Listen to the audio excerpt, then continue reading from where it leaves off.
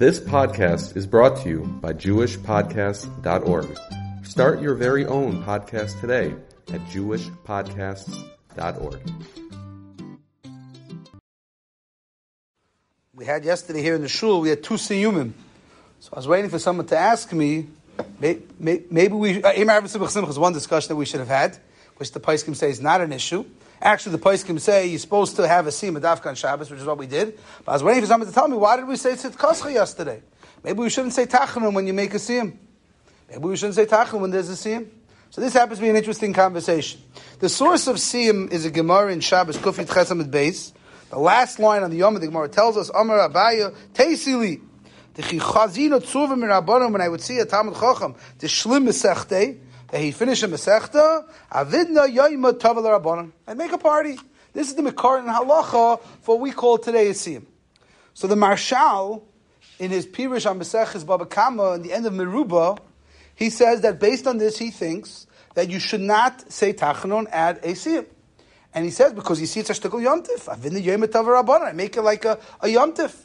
And he argues, he says, if you go back to Tu B'Av, when Tu B'Av is one of the days that everyone agrees there's no Tachanun. Why? So one of the many reasons for Tu B'Av was because that was when they stopped cutting the wood for the Mizbech. They finished the job. Many Paiskim, and even Rishonim, you find this, learned from there the Mekar V'Siyum.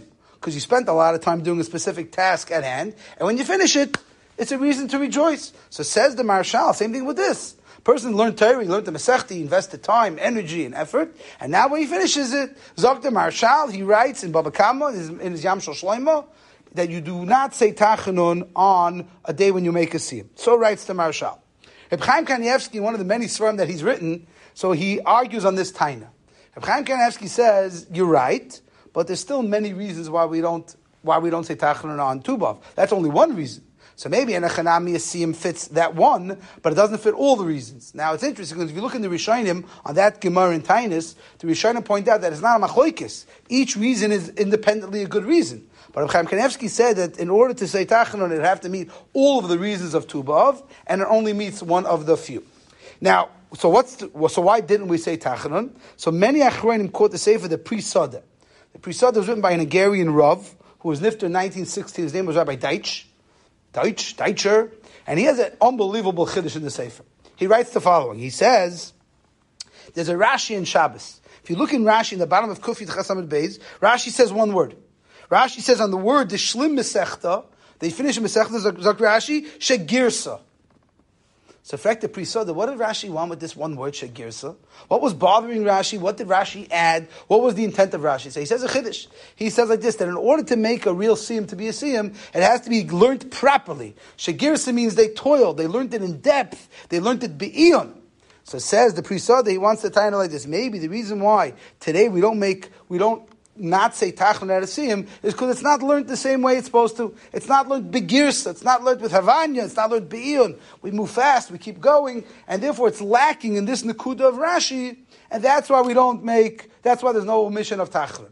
I frek the Pri Soda the Marshal. He says, yeah, because in the time of the Marshal, they learned properly. They learned slowly. They were ma'ayin. They learned the sugyas carefully. But today, where we're moving so fast, we're covering so much ground, we're not learning it be'iyon. And since we're not learning it be'iyon, that's why we don't omit the Tachanun. And then he says, another chiddush. No one should get insulted. He says, and who says you learned the Torah for the right reasons? Maybe you all learned it shaloi lishma. So that's a very funny taina.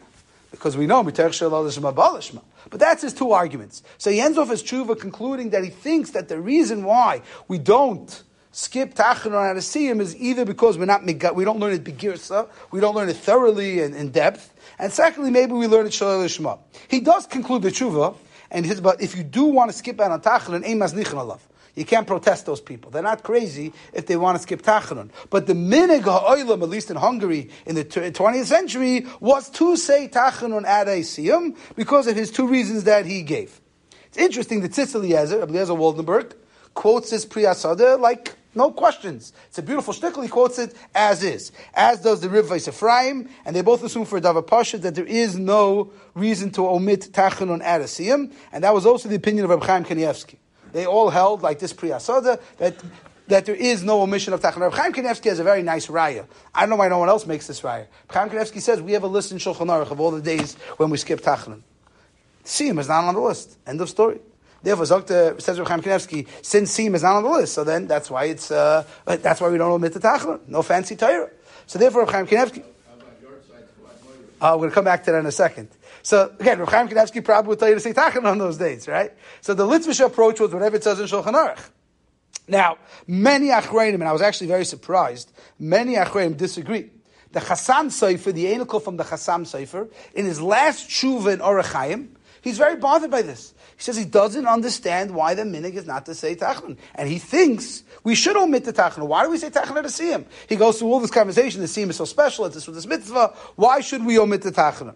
Then if you look at more, then the Darkei Chaim B'Sholem, Munkat Rebbe, he was of the opinion also to omit Tachanun when there's a Siyum. That was the opinion of Rebbe Vadi Yosef and Yabi Oimer, because Rebbe Vadi has a very good time on this Pri Asad, this Rabbi Deitch. He says, 1 second. So how do we use a Siyum for Erev Pesach? How do we use the Siyum during the 9 days? If every time someone learns something, you're always questioning whether he learned it in enough depth to call it a Sudas Mitzvah. So how do we use it on Erev Pesach? How do we use it to make it a Sudas Mitzvah, to pater meat during the 9 days? Why don't you say that?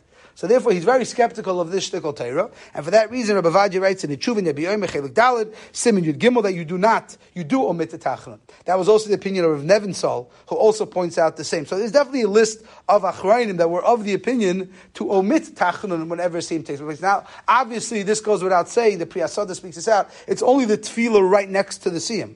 Right? We're not going to say, well, if we're going to daven Shachris and later at 4 o'clock in the afternoon there'll be a Siyum, we'll skip Tachanun by Shachris. But by Mincha. What? Right, I think the closest tefillah to the Siyum, that's what he writes, would definitely be at least debatable whether or not you should omit the Tachanun. Then I found something unbelievable. I found in one of the Svarim, they want a taina, maybe that's where the minute came not to say Tachanun on a Rebbe's yard site. Because the Taka used to make Siyumim on the Rebbe's yard site. And that was the reason why they were omitting the Tachanun, not because of the Rebbe's yard site. They were omitting it because of the Siyum that took place on the Rebbe's yard site. But like everything, people forgot the main thing. They just knew no Tachanun on the Rebbe's yard site. But they want to suggest that it originated from the fact that they used to make a Siyum on the Rebbe's yard sites.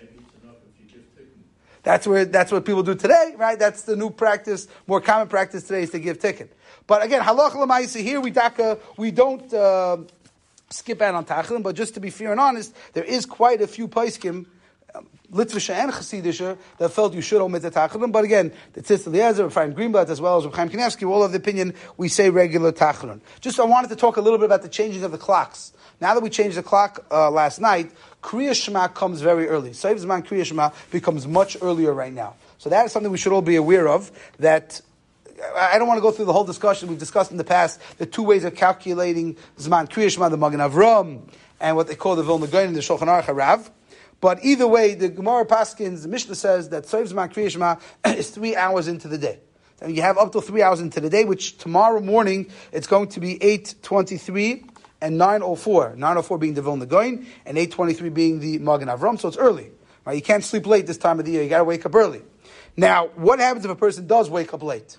So we paskin that if a person wakes up late, so it depends how late he wakes up. If he wakes up and it was still within Seiv Zman Tefillah, which is 9:56, so he should say Kriya Shema with the brachas, because the Shulchan Aruch writes that at least the brachas Kriya Shema is a chelik from Tefillah. So since you can still daven because you're still within the 4th hour, you should still say brachas Kriya Shema and the Kriya Shema. But again, the real mitzvah, you're not yoytze after the Zman Kriya Shema, but it's still a kedai to say. Let's say you wake up really late.